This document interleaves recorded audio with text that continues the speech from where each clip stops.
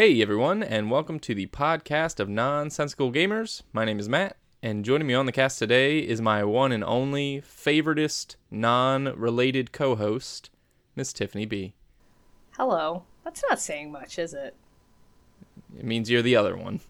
Yeah, that's what it means. Thanks. But it sounds nice, doesn't it?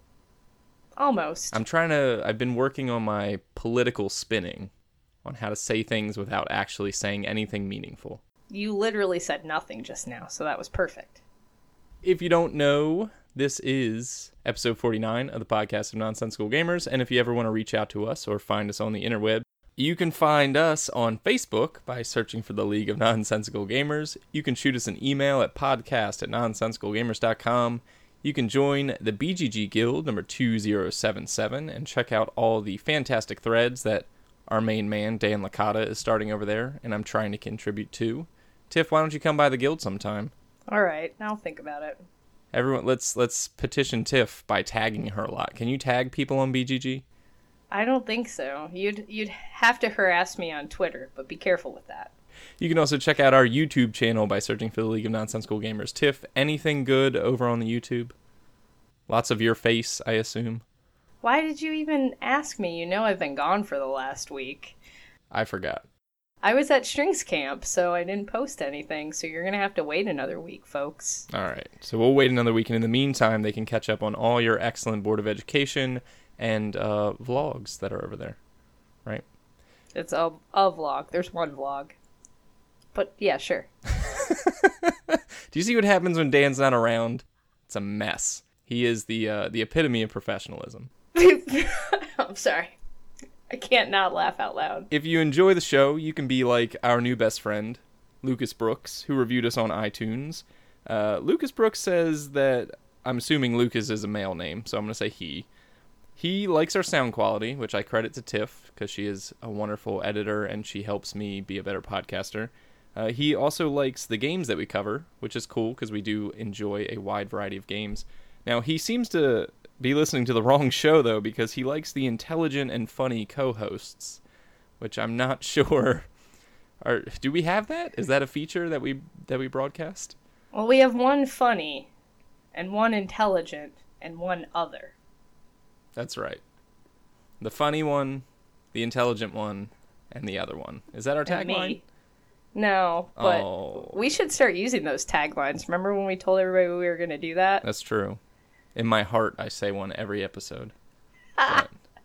Who's the intelligent one, Tiff? Well, I was going with you. I just wanted to hear you say it. Oh, that's so sad. And the insecure one, I mean. Anyway, you can also find us on places like Twitter and Instagram. So, episode 49 is going to be a good one. It is just Tiff and I, because Dan is off being an adult, which is the worst excuse, but the most valid. So, we are going to take over and chat about a couple of different things. I am going to chat about my Gen Con preview, some of the games that I've been looking at that are coming out of Gen Con that I'm interested in. I will not be there, because I will be running away to my honeymoon in Europe. So, I'm going to give my picks, and then Tiff and Dan are going to cover theirs on the next episode, so stay tuned for that. We're going to do a little bit about what we've been playing. Tiff's been at Strings Camp, so we'll see what that entails. I've been playing a bunch of games. We'll chat about them. So, without further ado, let's chat a little bit about what we've been playing. Tiff, how did the week of Strings Camp go? Well, we made it without any kind of medical emergencies or calls home to parents, so I'm calling that a win. Yeah. Is that what you usually go for? Yeah. I mean, the kids learn music, too, so that's just like an extra added bonus. I mean, it really is like a babysitting service, right? Oh my god. You're in education, how dare you? I know what summer school is.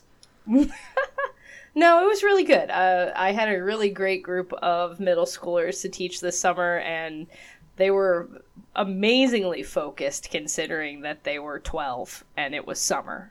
That's awesome. So yeah, it went really well, and I did get a few games played while I was there, although not my usual fare, for sure. No. Got in the kids love King of Tokyo, and I have my whole batch of, like, school games that we brought, so got to play a lot of King of Tokyo, introduced some kids to that for the first time, which I always forget how exciting that is. Like, no matter how many times you've played a game, introducing it to a kid for the first time, it's like the best thing ever. I highly recommend it. I can imagine. Now, these aren't your kids from your game group necessarily, right? Your gaming club? Some of them are, but most of them aren't. So you get a chance to spread the word a little bit. Right. We have 5 different middle schools in my district, and I only work at 2 of them, and I only have a game club at 1 of them. So, yeah, I'm evangelizing a little bit. And so King of Tokyo goes over well. Are you playing the new version or the old version? The old version. Yeah. That's what I got. Yeah. You don't have the fancy new Cyber Kitty? I'm just going to have to live without that, I guess. I guess so. Whatever, Yellow. I don't need your kitty. I was in Target today and I looked. I saw King of Tokyo and was like, oh, whatever. I glanced over it and then I was like, oh, wait, let's see if it's hit stores yet. And it has not. So I'm waiting on that baby Gigazor. Yeah, I want it, but I'm not going to buy it because it's ridiculous. It's stupid. I don't need it. And the card backs aren't going to match, Tiff. I know. Yeah. That's also upsetting. You've also gotten a chance. I'm going to bring this up because we got a chance to play this as well. You've been playing Vikings on board. Is that right? Yeah, I got a review copy of it at Origins, and I've gotten a chance to play it a few times now. Yeah, so this is actually, it's not going to be on my Gen Con list, but it's on the list for Gen Con, so this is appropriate for the time. So Vikings on Board is the new blue-orange game, and this is the successor. It's not a direct successor to 1901, New York 1901, in any way. It just happens to be the next in their family line. It's not Vikings that came from New York in 1901. Yeah, it's part of their Back to the Past series. I shouldn't pitch that. No, you shouldn't say that because we're gonna get like an email from Brandon. No, this is the next in their family game line. So typically, Blue Orange Games does a lot of younger family games. So the Spot-Its and Pengaloo. A lot of games with familiar mechanisms, but they boil them down so that younger children and their parents can kind of dig in. But they've branched out very intelligently, I think at least, to kind of expand the brand, to hit that entry-level adult gamer, and some of those older kids like Tiff, your 12 and 13-year-olds kind of thing that you have at the game club.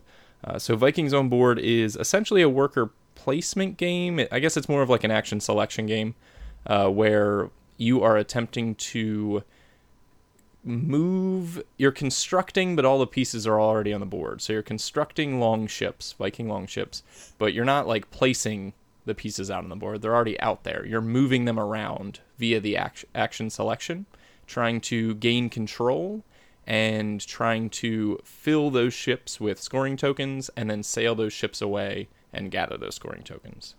Is that succinct enough, Tiff? It's hard to explain it succinctly, as I found out when I tried to explain the rules to my game group. It's not a complicated game, but yeah, that is you're trying to get like a area majority on the ship with your shields. But yeah, that's pretty much it. So we played our first game, me, Kel, Dan, and my mom, and this seems like a game that would fit right in there. And I do think that she did well. My mom being. I'm using her as kind of the family element here because Kel and Dan and I can pretty much handle whatever's thrown at us. But my mom's always the test for like what's a good family game. And she struggled a little bit with this one. And I don't know if it's because of how it was taught or if it's because it was a little bit later or because it was a first play. But basically the game happens. There's 10, maybe 12 actions on the board that you can grab. And there's an order to how you select your actions. Basically, imagine kind of a vertical chart of actions, and you select your action. Depending on where you fall on that line is going to determine when you get to pick the next round. So if you pick the first action, which is typically a lesser action, you'll get to go first next round, but you didn't get to do as much this turn. Whereas if you take the last action, that's usually a really powerful one, but that means that you're going to be last in the action selection for the next turn. So you've got to balance where you're going to pick. And she just couldn't really wrap her mind around, one, what the actions were, how to finagle the ships one way or another, and then also kind of positioning well to kind of set up a couple rounds ahead, because you really can plan for next turn due to that order. And my mom just loved her to death, but she was dragging the game down a little bit. Aw. She did okay. She made it through, but... I was going to say that, I mean, I explained it to my normal game group, and maybe it was the way I explained it, but it just took a little while for them to get used to the iconography. I think it could have used some player aids just to help with that, because I found them getting a little bit confused. Like, does this one mean I can swap ships from one to another? Where am I putting it when I move it from the front? Like, it just took a little bit to get used to that. And once we got through that, the turn order thing made sense to them, so that was good. Yeah, it is a little bit tricky because basically how you're moving things around the board, you have an action that lets you swap between ships, an action that lets you swap within ships, an action that pushes one straight to the back of your current ship, one that pushes straight to the back of a different ship, and then there's colors to represent your pieces versus an opponent's pieces. So the symbolism on the board, it's not bad. Once you explain it, it really does kind of make sense, but it's not intuitive just looking at it. It needs the accompaniment of some explanation and some practice. Like, you really do have to go through the motions a couple of times. Yeah, I found that once we played through one round, it went pretty smooth after that. But it did throughout the game require me to go, oh, nope, that's the one where you swap them. Like, just point out a couple of times. It was easy to get a couple of different things on the board confused. Yeah. Now, I'm of the opinion that there are 8 ships on the game board, and the game ends after 7 ships are sailed. I think that this game should last no more than 7 rounds. How do you feel about that, Tiff? I think that someone should be sailing every round. Yeah, I think so too. To keep it moving. Now, I've seen games last longer, but the more I see it played, the more I play. I just really feel like the game, one, strategically, keep it moving and don't let people settle in too much and move things around because it gets hard to plan. Secondly, the weight of the game feels like it should just keep moving at that pace. Like, people should just be sailing all the time. That was just a thought I had. Dan and I, we were discussing whether or not we felt that way. I see. Did he feel the other way? They were contending that, there was some reason to not always be sailing ships, like maybe at the beginning when you're trying to build the ships up with the scoring tokens and things like that. But I think you should just, keep cruising. Like, anytime I saw that action open, I was grabbing it. I could definitely see that being a problem, because I know that for my first game and for one of my buddies' first games, we didn't really fully comprehend everything that was going on, and a ship got sailed out that had a lot of our shields on it. Yeah. And you kind of want to sail out a ship to get majority, but you want to do it with as few as shields as possible. And before I fully grokked that, I got rid of a lot of my big shield ships. So I can see where at first maybe you wouldn't want to, but I haven't played a game where we haven't sailed one out every round. I mean, that's the fun of the game, right? Yeah. And to your credit, and we won't go on about Vikings on board too much longer, but there is the potential that you can actually kind of be taken out of the game. It's not elimination, but if you sail all of your shields too early, you have very limited options. There's some secondary scoring that has to do with betting on who's going to sail a ship, so you can still play that way, and you can still mess with other people's stuff.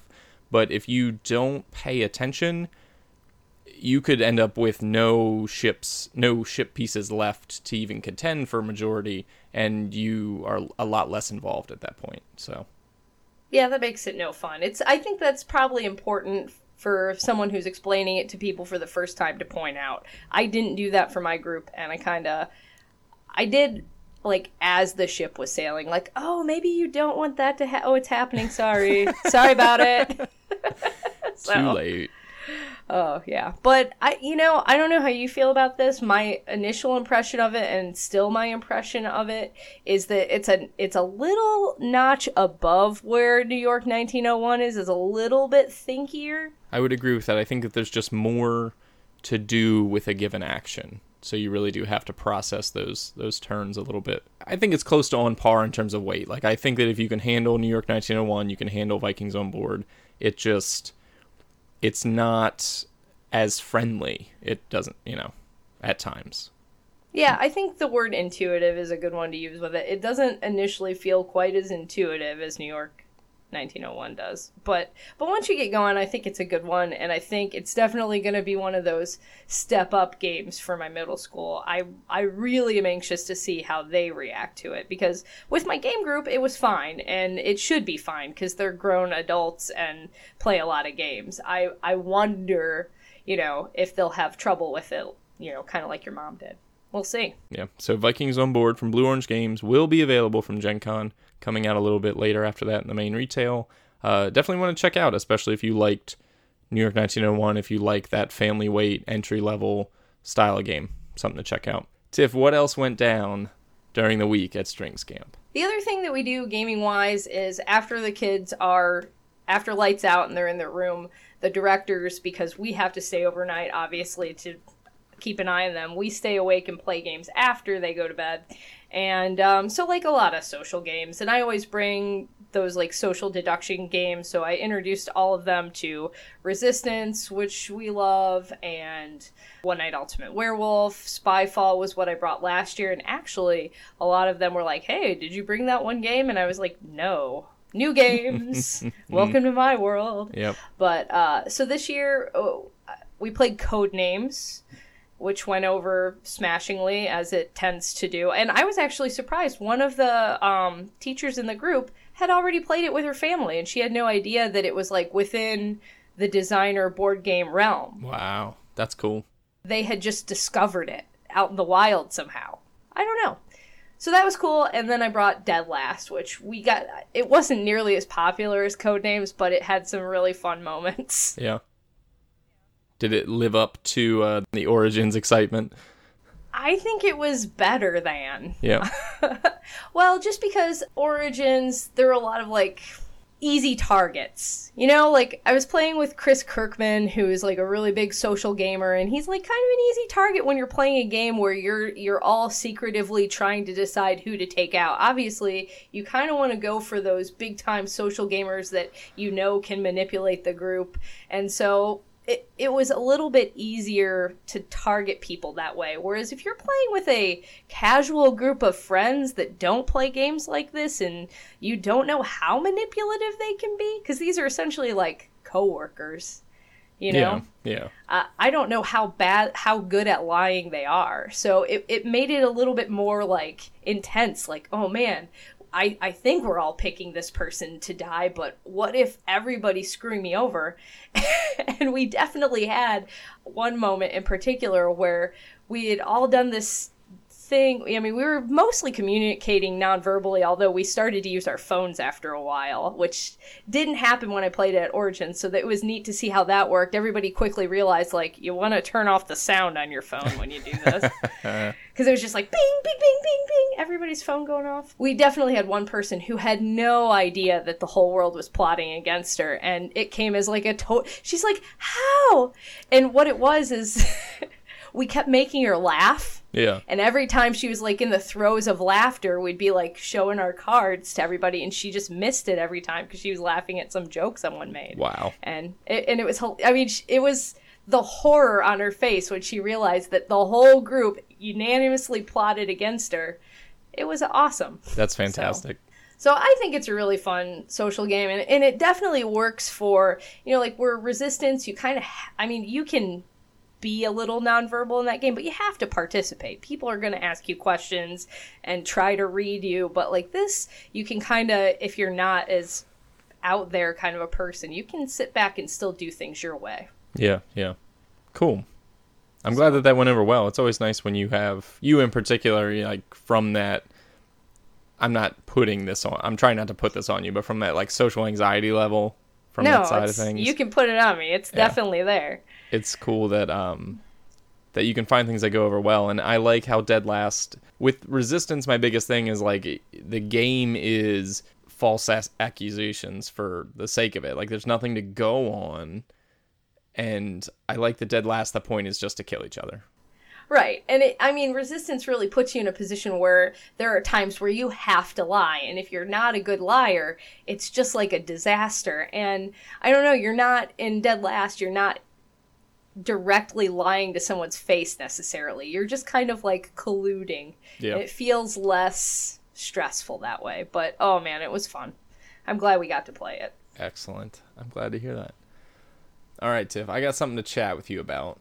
Oh boy. It's something, not that I've been playing, but something that I've been using. And this is the Bitbox game storage system. All right. So we got reached out to. Is that the sounded weird. Proper tense? Yeah.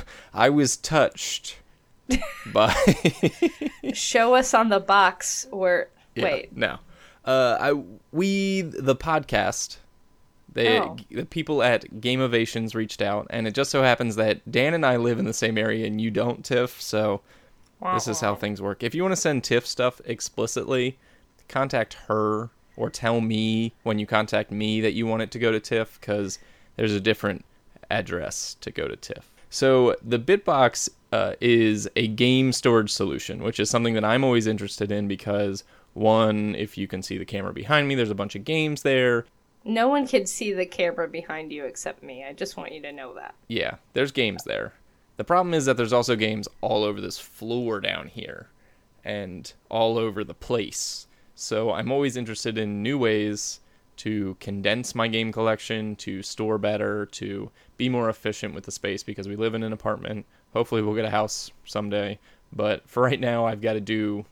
I can't leave this room because it would upset my lovely wife if there were piles of games like on the kitchen table, like there are sometimes. Or, you know, like you sit on the couch and you're like, hey, why is there a meeple in my back kind of thing. So anyway, the Bitbox is an affordable solution to something like the game bags that we've covered before, which are, some of them have doubled as storage solutions, but they're also for transport. Well, Bitbox does the same kind of stuff. So have you seen any of this, Tiff, or should I paint you a word picture? Paint me a word picture. I mean, I think the listeners are going to need a word picture anyway, right? Well, first, if you if you don't want a word picture, you want a real picture, you can go to bitboxgamestorage.com, and then you can follow along with me. Basically what it is there's two systems. The Bitbox is a square box. Think like a cardboard IKEA cube. Now, inside this cube, there are 4 stations for drawers, and there are 2 slots for these folders, sleeve kind of things. In the sleeves go your boards. In the drawers go individually stored different sized boxes where you put your game components. So if red flags are going off in your head, you are removing things out of your boxes and putting them into other boxes. So the idea is, let's get rid of the bloated packaging that our games come in, and let's store them in a more efficient, more condensed, and more organized way that can fit upwards of 16 games into one single cube Bitbox, along with the boards and the rules and things like that. Now, in addition to this product is the Bitbox Mobile, which is a briefcase-style mobile carrier where you can take the boxes and the drawers out of your Bitbox and load them into the Bitbox Mobile and travel with them. So it's 2 compatible systems that you can take things right out, put them right in, and be on your way. I do like that idea. It's a great idea. So in general, the reason why, we accepted this product, is because it seems like an affordable way to condense down your game collection. Like, I reviewed the product, I looked at what they did, and I was interested. So it came. Now, here are the specs. So this stuff, first off, is made of a high-quality cardboard. The boxes come in 4 sizes, depending on the game. You've got options on how to store, but I've done really well storing games, like the medium-sized games, like your Ticket to Rides. I got like Imhotep and different games into the smallest size without issue. I've only had to use the 3rd biggest size for Abyss with the Kraken because the player boards, the location tiles are a bit longer. So I put that in a bigger box and I labeled them. So I've had a lot of ease kind of storing the games, putting them into the Bitbox, and a relatively easy time getting them into the mobile. It's an interesting solution for storing and transporting games. I think there's a lot of good things about the Bitbox. I think that the first thing you need to get over is, can you get rid of your game boxes? Do you think you could do that, Tiff? Uh-uh. No? No, I think that unfortunately that's part of the appeal for me is the visual representation of all the games on the shelf, especially since I'm not playing all my games all the time. Yeah. Like, if I don't have the box on the shelf, well, what's the point? Okay. Now, I've gone back and forth with some people because I do my best to defend the BitBox when people are like, but what would you do with your game boxes? You're just going to throw them away? You know, they're part of the cost. They've got great art. There's reasons to keep your inserts and your boxes.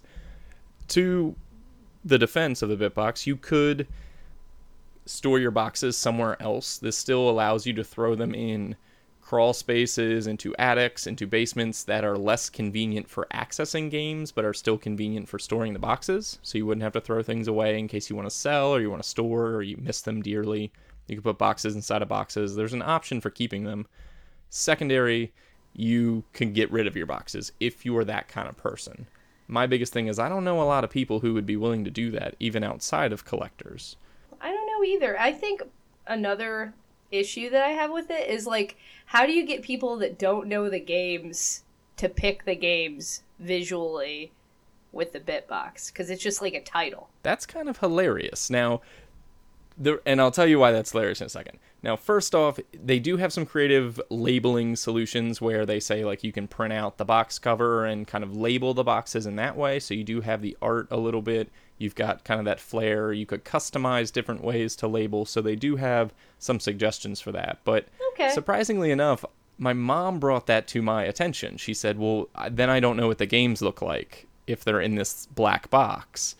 And I was like, that's a silly reason to say anything. So it's hilarious that you bring that up because I dismissed her immediately and was like, but I know what the games are. Like, I don't keep the boxes so that I can identify the games. I keep the boxes because I like the artwork and things like that. But you would say that you would actually pick games by the look of them like that? Oh, I don't, but I'm a psycho. I mean, and so are you. I hate to tell you this. I'm a psycho. Like, I mean, when it comes to players that aren't, like, researching these games and don't know the games, and, you know, like, I'll bring up a game to my husband by title. He'll have no idea what I'm talking about, even though we played it last night. Yeah. But then I go, oh, the game's with the Viking longships. He knows exactly what I'm talking about. That visual representation. So if he's looking at a shelf and he wants to play that game, he's looking for Vikings. I mean, it's a bad example because Vikings is in the title of Vikings on Board, but you get my point. Yeah, like, no, I do. I mean, especially with people who aren't, like, immersed in the hobby trying to pick a game, visually is how they do it. My kids pick games based on the visual of the box art. So, and this is where it comes into play, because when I'm thinking about reviewing the BitBox and I'm thinking about who is this for, would I buy it, would I use it, I've enjoyed the system itself. I think that in theory, it makes perfect sense. Condense your games down. Get rid of the bloated air and the space. You have to deal with the boxes, but that's not a deal breaker for me necessarily. I know that definitely is for some people, and I don't discount that. But what I found is that in practice, for a gamer like me, I'm a big collector. I've got a lot of games, and I'm very mobile. I'm going all over the place with my games. I found this is where the BitBox gets a little fiddly, is where I'm trying to swap in and out the games that I want, in and out of the mobile, in and out of different carrying cases. If I need to get just one game out, I got to fish through the sleeve for just that board, just those rules. And then when I go to put it back, I've got to take I've got to sort them back out into their individual BitBoxes because I've labeled them accordingly, things like that. So it's gotten a little fiddly for a person with a collection like me, because I honestly think that you've got to go all or nothing with this thing. I think that you've got to put all your games in BitBoxes or you don't, because I got one BitBox to work with for the review, which was plenty for, kind of assessing the product. But I went to game day yesterday or 2 days ago with a bag of games in boxes and a BitBox mobile. And it was a little clunky having both of these systems and trying to sort out like what's what and find games here and find games there. And it wasn't like a uniform approach to traveling with my games. So I think you got to go all or nothing, which I don't know how practical that is for a gamer like me or like you. Well, I was going to say, how many games fit into one? So in the core BitBox, the one that goes on your shelf, which so nicely fits into the standard board game IKEA shelves, you can fit upwards of 16 games if they're all in that smallest box. In the mobile, you can fit up to 8 if they're all in the smallest box. But what I found is you typically get like 12 to 13 in the regular box. I mean, I could definitely see the mobile working for, when I go up to PaneraCon, I am bringing a stupid amount of boxes for sure. Yeah. And I feel like an idiot bringing it all into a Panera in the middle of the day and get some looks. So, if you're wanting to avoid that, I could definitely see getting the mobile. The thing with the regular bit boxes is I have about 600 games in my collection right now. Yeah. I could condense that down to 38 boxes, which would definitely save on a lot of space. I mean, I'm struggling every time I buy a game to get rid of one. And it is like, yeah, I'm calling out my collection in some really good games, but I'm getting to the point where I don't have any fluff in my collection. Like, the decisions are harder. So maybe I'll get to a point where I'm like, I can't get rid of it anymore. And I could convert to a system like that. But then I'd have to buy like 40 of these boxes. Wow. So let's talk price. So I've got the preview Kickstarter page is what I'm working for right now, because at the time of this recording, the Kickstarter has not gone live, but by the time you're listening to this, the Kickstarter should be up. So look for the Bitbox on Kickstarter. It's looking like $29 will get you one Bitbox. $25 will get you a mobile, and then they have a couple different kind of combinations. But for someone like you, Tiff, who would be buying multiples, you'd be getting, two bit boxes for $54. You'd be getting 25 bit boxes for $500. You can get infinite bit boxes for $5,000, but I don't know that that's what you need. If you're looking around the 30 to 40 box range, I mean, you're looking at upwards of like $600. Woof. More. But are you saving a lot of space? Yeah, I'm saving a lot of space, but I'm also making my collection look terrible. Like, part of what I like about my collection is you walk into my board game library, and it's like an interesting visual thing. Like, maybe some people look at it and think you're a crazy person, but for the most part, when people come into my living room and everything's organized on shelves, they're like, oh, neat. Whereas if they were just these stark boxes with titles, even with the artwork on the labels, I'm not so sure it would probably look crazier. It might look a little crazier. Yeah. So I don't know. I'm not sure. It would definitely condense things down. Yeah. And if you're someone who lives in an apartment and you're going to live in an apartment for a long time, I could definitely see doing this. Because, I mean, when we lived even in a smaller house, like now I have a 4-bedroom house. Me and my husband each have our own office space. We have a whole room for the board game library. That was not always the case. When we lived in the smaller house, I'm not ashamed to say that we had board game shelves in our bedroom. Yeah. I'm avoiding that right now. That's not something you want, really. No. So if you're trying to avoid that situation, go for it, I say. I think that, to kind of sum up our discussion here, I've enjoyed the opportunity to mess around with the Bitbox. I think that it's a much needed product. I think that Storage Solutions' creative ways to handle your game collection is by far the one thing that this hobby needs, is transport and storage of games. Absolutely. So keep them safe, condense them down, all these different things. Is like, we've got nice box inserts, we've got mats, we've got tables. We need good storage solutions. So I'm excited for anybody who looks at this and says, like, I think this would really work. I think you're going to get a good product. The people behind this product at Game Innovations have been wonderful. I can say that they've been really good people to work with, so I have faith in the Kickstarter. I think that this thing's going to do well, but I think it's going to do well for people who have small collections, who are willing to give up their boxes, or who are very mobile gamers bouncing back and forth. The place where I would see this for people like you and I is if for our small box card games, things like that, like if you want to organize a bunch of smaller games, or if you've got 600 games, Tiff, they're not all priceless gems. So if you're like, this is my crap shelf of 50 games. I don't have a crap shelf. That's the thing. Like, I know it's hard to believe, but I really, when I know this because I organized my games yesterday. And I culled some out, and I was like, wow, there is really no crap on this shelf. Like, there's nothing. But I do have one shelf, and I think every gamer does, especially if you have a large collection, that one shelf of small box games that's so annoying. And it looks like crap. Like, I have the one shelf that has all these weird puzzle pieced in tiny box games that aren't all the same size, and it looks bad. So that could definitely be a help there. So, Bitbox on Kickstarter, check it out. Lots of different pricing and combination offers. Check the product out for yourself. If you have any more questions, find me. But I was excited to talk about this, a much needed thing in the hobby. So kudos to Game Ovations for being innovative. Look at that. It's in their name. And, trying to fill a gap in the hobby that's much needed. So, all right. Anything else that you've been playing or trialing, or any fun ways you've been storing your games, Tiff? No, just shelves, and I don't have those standard, I don't remember what they're called, those square shelves that everybody has. Yeah.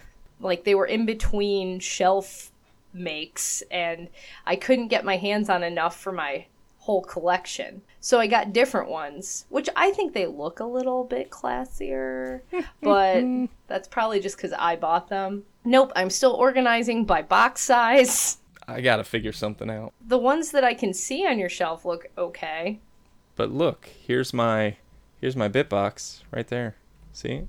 Nope. Oh, yeah, I do see it. It looks good in that, like, square cube thing. But I don't have those, so it would probably look like poo in mine. There'd be a bunch of extra space. Well, all right. Not for Tiff. Sorry, Bitbox. I actually, like, I know it sounds like I'm kind of crapping on it, but I'm probably going to pick up one of the mobile ones for my Panera woes, so I don't look like a crazy person. I'm excited to keep my mobile one, because it's definitely something that's going to make con travel or distance gaming a lot easier. A lot easier. Everyone should probably have a mobile. That's always the struggle, right? Dan, oh man, did Dan need one of those at Origins. I felt so bad. He was carrying around like 80 pounds of games on the first day. So Dan was using one of the bags that we featured before and we did a review of, not to name any names. And he was excited to have 6 games in his thing, and he was bogged down by 35 pounds worth of games. Yeah. I carry 8 in the Bitbox and I'm happy as a clam. Yeah. Well, and I those travel ones, when you're storing the box in a padded thing, the padding adds weight and the box adds weight. So if you're taking out all that, it's going to make it a lot lighter. I like the idea of the mobile one. All right. Let's take a quick break, and when we come back, I'm going to talk all about Gen Con and how I'm not going. Stay tuned for that. You'll be in Europe. You're complaining about your honeymoon.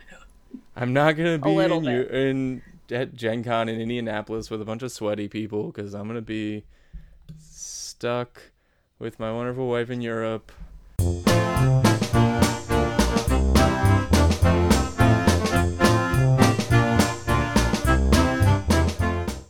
Welcome back, everyone. It is time to chat about my Gen Con picks. That's about it. So I'm really excited to see what you picked, because you said you have a lot, and I don't. So I have a fair number of things that I'm interested in, and I focused primarily on games that could be purchased, not necessarily just demoed or Kickstarter previewed or anything like that. Now, that being said, the list is bloated. That's how I would describe it. Like, there is just stuff on stuff on stuff. So many people are making games, which is cool, but also I feel like it really hurts the stock of, like, there's too much out there. I think it would be great. I don't know how hard it would be. And I know that Eric put so much time in, Eric Martin put so much time into putting those previews together, and he's being inundated constantly by publishers to get things on that preview. And people just seem to be throwing everything but the kitchen sink at him. So it's hard. But if that list were sortable, it'd be so much easier, because you could sort out all those party games that you're not interested in. Like, I'm not going to Gen Con to pick up another party game. If I see one that looks good, I might, but, I could get through that list a lot faster if I could weed out some of those genres that I'm not really interested in. Yeah. And I gave the list a fair shot, because I really do believe in trying to find smaller titles, first time shots from publishers, some of the hidden gems. Like, that's fun for me, is to look through these games, but I find myself, 10 pages in, I'm not giving games a fair shot anymore because I'm so burnt out from, like, every game I click on turns out to not be what I think it is or not be right for me, and I just start skipping through, which means that you've got to have a good title and good box art if you want to grab my attention by page 10. Well, let me tell you, publishers, to get my attention, you got to have a good title, because I don't even look at the pictures. Yeah. I go, like, the list for Gen Con, I mean, maybe for Origins I could have some pictures, but I go titles only for Gen Con, because you're talking about a lot of pages of games, and... Yeah, 15 pages currently. It helps me weed things out by just searching by title, that's for sure. I'm probably missing out on some good stuff, but hey, I got 600 games in my collection, I'll be fine. They will rise to the surface if you need to know about them. So talk about your list. Let's hear it. So first game, I break my rule already, a game that you can't buy, but a game that I backed that's exciting. It's Fugitive. We talked about it before in a Kickstarter preview. It is going to be there for demo. I just want to put this on people's radar to go check out. Cool 2-player card game from Tim Fowers. All right, we move on. Yeah. Starts with breaking the rules. That's always a good sign. We go with the title. Tiff, how do you feel about The Last Friday? Sounds intriguing. Go on. Sounds intriguing. How do you feel about 30 to 120 minute playtime? Say what? That's a pretty big range. But to be fair, The Last Friday is a hidden movement game where one player is a slasher horror movie villain and the rest of the people are trying to run around what I guess is essentially Camp Crystal Lake, trying to hide and not get killed. Kind of cool, right? Yeah. So that is on my list to check out because unique theme. Not enough people are doing. I like it. It's a parody, but it's true to the form. It's well, Mixtape Massacre just came out. That's true. So one other option. It's booming. It's the new Pirates. We say something is the new Pirates every week. You realize that. That's how fast this board game industry is moving. Things go quick. All right. Well, you know what's really the new Pirates, Tiff? It's Sherlock? Flicking penguin games. Oh. Okay. Ice Cool. How do you feel about that? I could get down with flicking penguins. I like that concept. Brian Gomez and Amigo Spiel. This is going to come through the U.S. through Brain Games. And have you seen this at all? I'm trying to find it on the list. It's a kid's game. It's a flicking dexterity game. And essentially, you have these penguins that are like, what were those things called? Weeble Wobbles? They're I see it. Yeah. Bottom heavy. You can flick them, but they don't fall down. Yeah, you can flick them. And the cool thing is, if you watch the videos for Ice Cool, so this is a flicking game where you have a, almost like imagine like a building layout where you're trying to flick through doorways and down hallways and things like that. But the things that the people who play this game in that video can do with these things, they are curving them around multiple rooms. They're bouncing them off walls. It seems like a crazy skill-based dexterity game, which is really cool. And it's cute to boot. Damn it, Matt. Listen, my titles only search only yielded me like 6 games for this Gen Con. And I'm adding another now. Yep. Maybe possibly 2 with that last Friday. Yeah. So Ice Cool, it doesn't look like it's got a whole lot of meat to it. But in terms of, when you got like Monster Tort or all these like cute little Habba 3D blue board, orange. Yeah, dexterity. It's got the tactile factor. And it looks like it's a lot of fun to mess around with. Could be one of those kids games that adults love kind of thing. I think so. I think you're right about that. All right. My next one is 5 Tribes, The Thieves of Nakala. This is a little baby pick. Because this is just a mini expansion for 5 Tribes. Ben recently picked up 5 Tribes using like this crazy Amazon gift card thing that he gets for using the internet. I don't know. And he was like, what should I buy? I said, well, I would love He got a gift card for using the internet. I don't know. Things are weird. But I kind of convinced him to buy 5 Tribes because I really wanted it. But I knew I only wanted to play it 2-player and that I was only going to play it with Ben. So he got it. And we played it a couple times. I really like that game 2-player. And I'd love to expand it with a new Djinn and some the Thief cards. Thief cards, I should say. Okay. Seems pretty cool. Not a whole lot to it, alright? I like that they're still supporting it. The game hasn't died off yet. So. Well, I like the idea of mini expansions just in general. Any expansion that's like easy to just throw into something are usually a no-brainer. Yep. I'll tack right onto that, the mini expansion, the Diamonds Thief expansion. Feel free to pick one of those up for me, Tiff. We already talked about that, I think, on a news, and I think it sounds like the best possible thing that they could do for that game. It's perfect. It is a perfect design move. I love it to death. But that is not what we're talking about right now, because our next title that grabs you, Tiff, is Ticket to Ride, Rails, and Sails. No? You laugh, you giggle. Well, it's standalone, isn't it? It's like you don't need a base game to enjoy it, so that's more my style of Ticket to Ride game, because I don't own an actual copy of the base game. If I'm correct, and I'd have to double check, I think this retails for $80, though. It's pricey. You're into pricey games. Yeah, well, fortunately I'm not going to Gen Con, so I won't be buying it, but it's expensive. That's a lot for Ticket to Ride. Now, is this on your list, like you're actually going to buy this at some point, or is this just something that you wish you could check out at Gen Con? I think that would be on the list of things that I would buy, but I don't know that I would buy it for $80. I think I would try to find it discounted. But, I don't know. I don't own Ticket to Ride, so this seems like it's got that extra little flair to it where I've got friends who own Ticket to Ride. I can get the one that's different, and then we can, share that way. And it's not an expansion, it's standalone, so there's a lot going for it that I think is pretty cool. We did talk about that previously on a news episode. That's the Rails and Sails is the one that introduces boats into Ticket to Ride. So you have to manage your supply of boats and trains, and, it has some interesting port mechanics. Next game, Tiff, grabbed by not the title, but the box art for me. So how do you feel about Oceanos?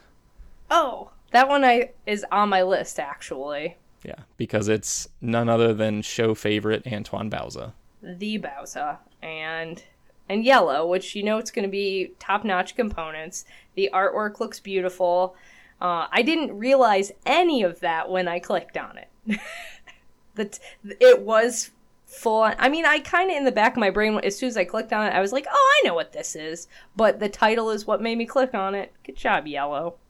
So, another of they're not big box games. These are like their medium box games, like 30 to 45 minutes. Yeah. It's a TIFF game.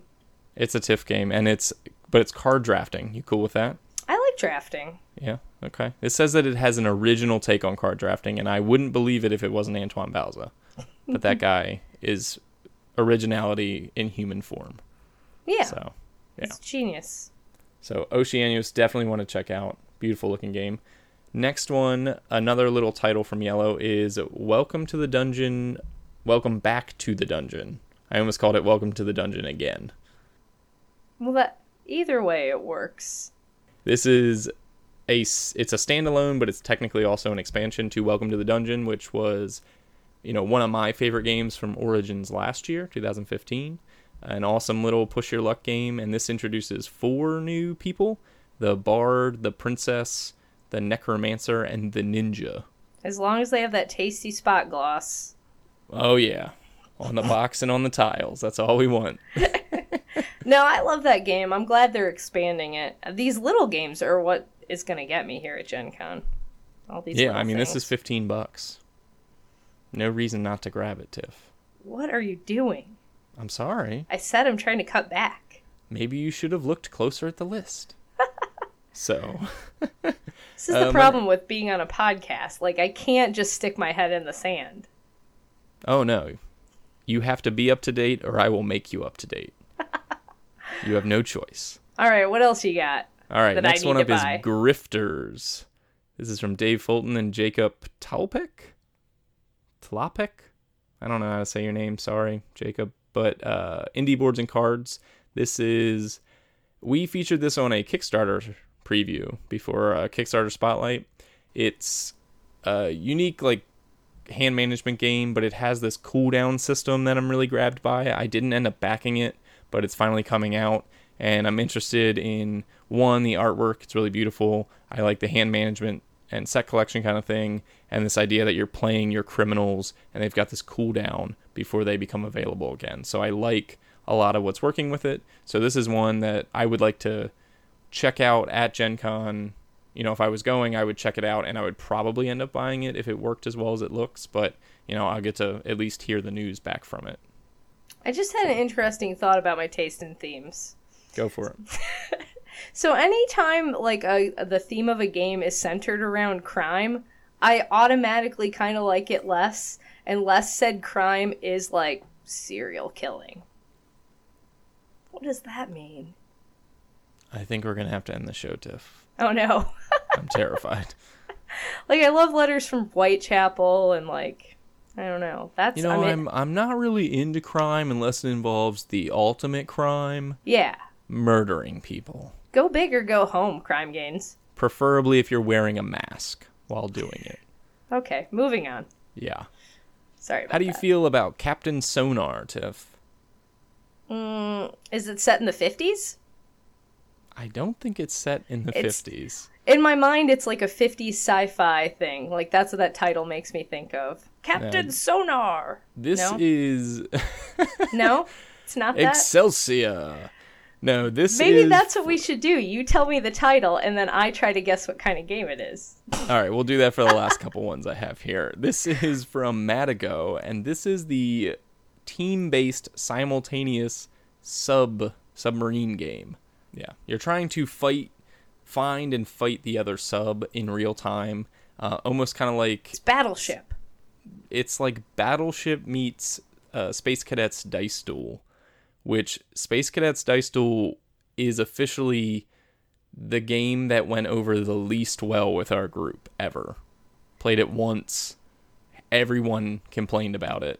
Oh, that's sad. And I still have my copy in shrink. Immediately. I think it's fun, but I don't know. I'm tenuous about this game because I don't want to do that experience again because it was really bad. But this sounds like so much fun. Ugh, real time. People are trying to find the mines, try to load the missiles, trying to use the sonar. Oh, man.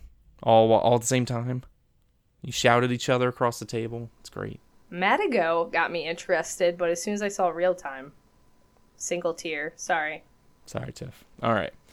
Fight for Olympus. I think you already know what this one is about, but what is this one about? I don't know.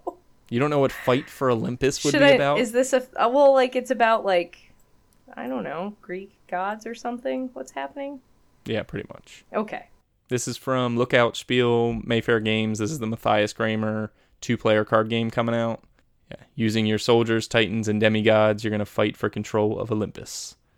You got it. I think this is an instant buy. Like, this is the game that I would go and buy at Gen Con and just be content, and I just hang out and not buy That's what else. You would run for if you were going to be there on day one? A 2-player card game? I don't know if I'd run for it, but I would buy it and then just be like, all right, everything else is fluff.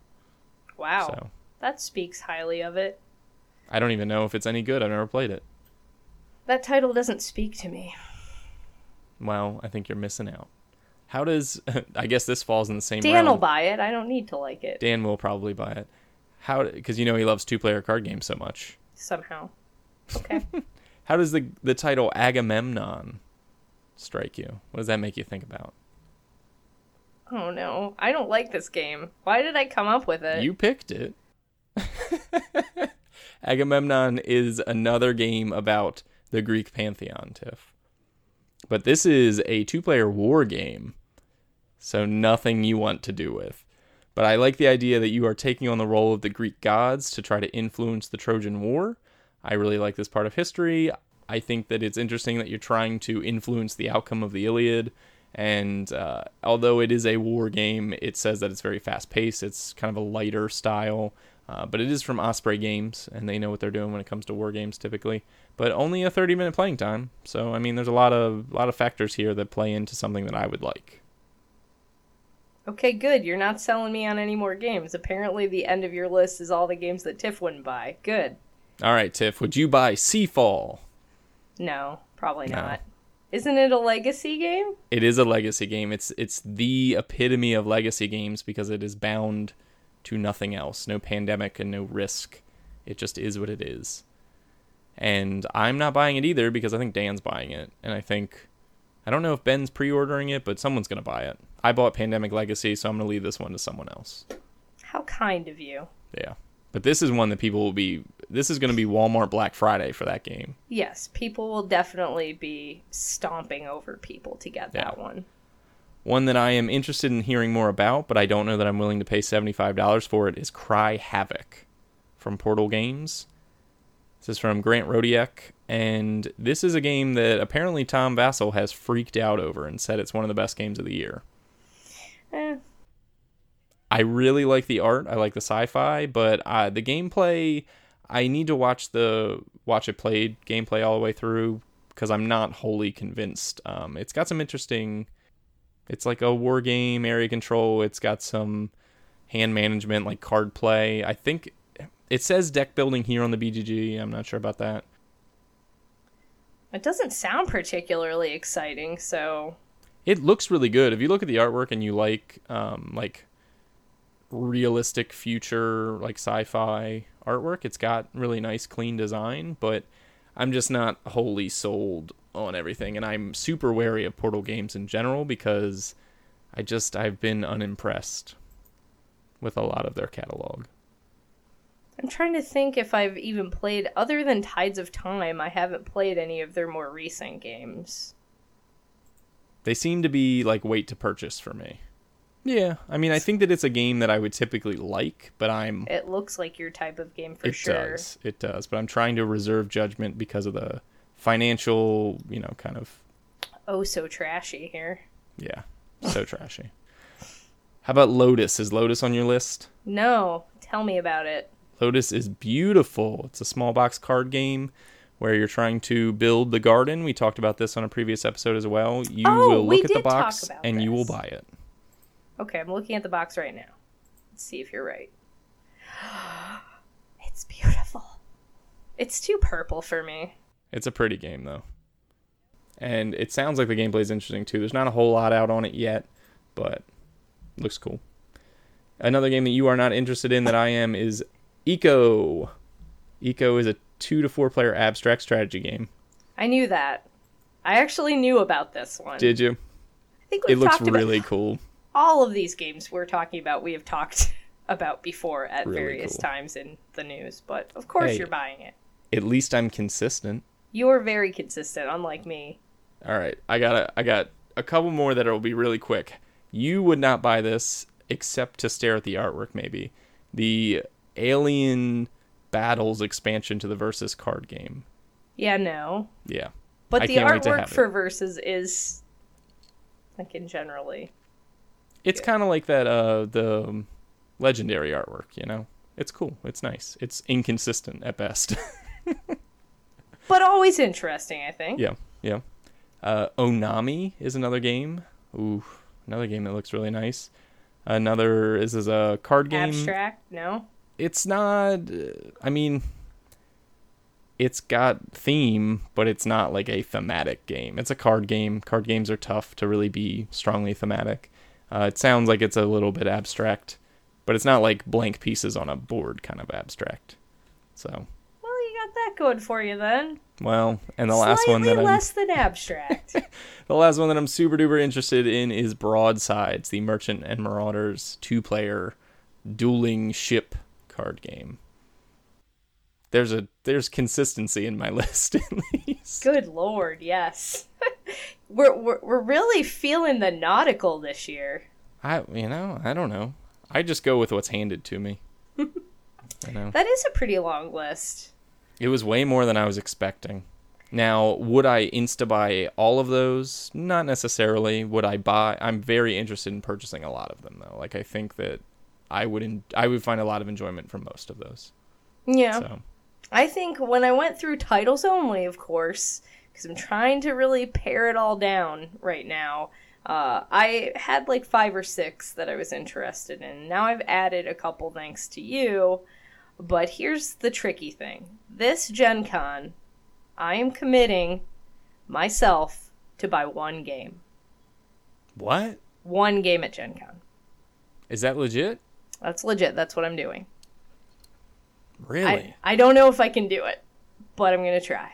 Now, I fully support this because I think the biggest thing for anybody going to Gen Con is, and whether you've been there or not, these games all come out. Yes. Most of them come out very quickly afterward, and you end up getting them for the same price or more because they come out on cool stuff and things like that. So kudos to you, Tiff. This is going to be a big old challenge, though. It is going to be a challenge because in years past, I come home with like 13, 14 games from Gen Con. Yeah, especially you're traveling with Dan. Yeah. The king of Instabuy. He's an impulse buyer. And so am I. Yeah. So the two of you together are going to enable each other. Yeah, that's why we get along so well. I don't know.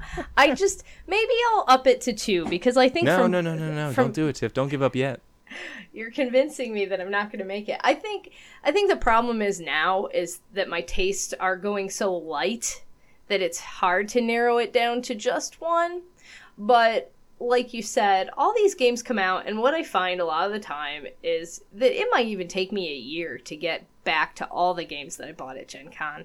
And it's crazy to pay full price and lug them around the convention unless I'm going to play them right then and there. So I at least want to have some limitations. Maybe by the time I record with Dan this weekend, I'll change my mind on like what my limitation is. Like maybe one big box game. Yeah.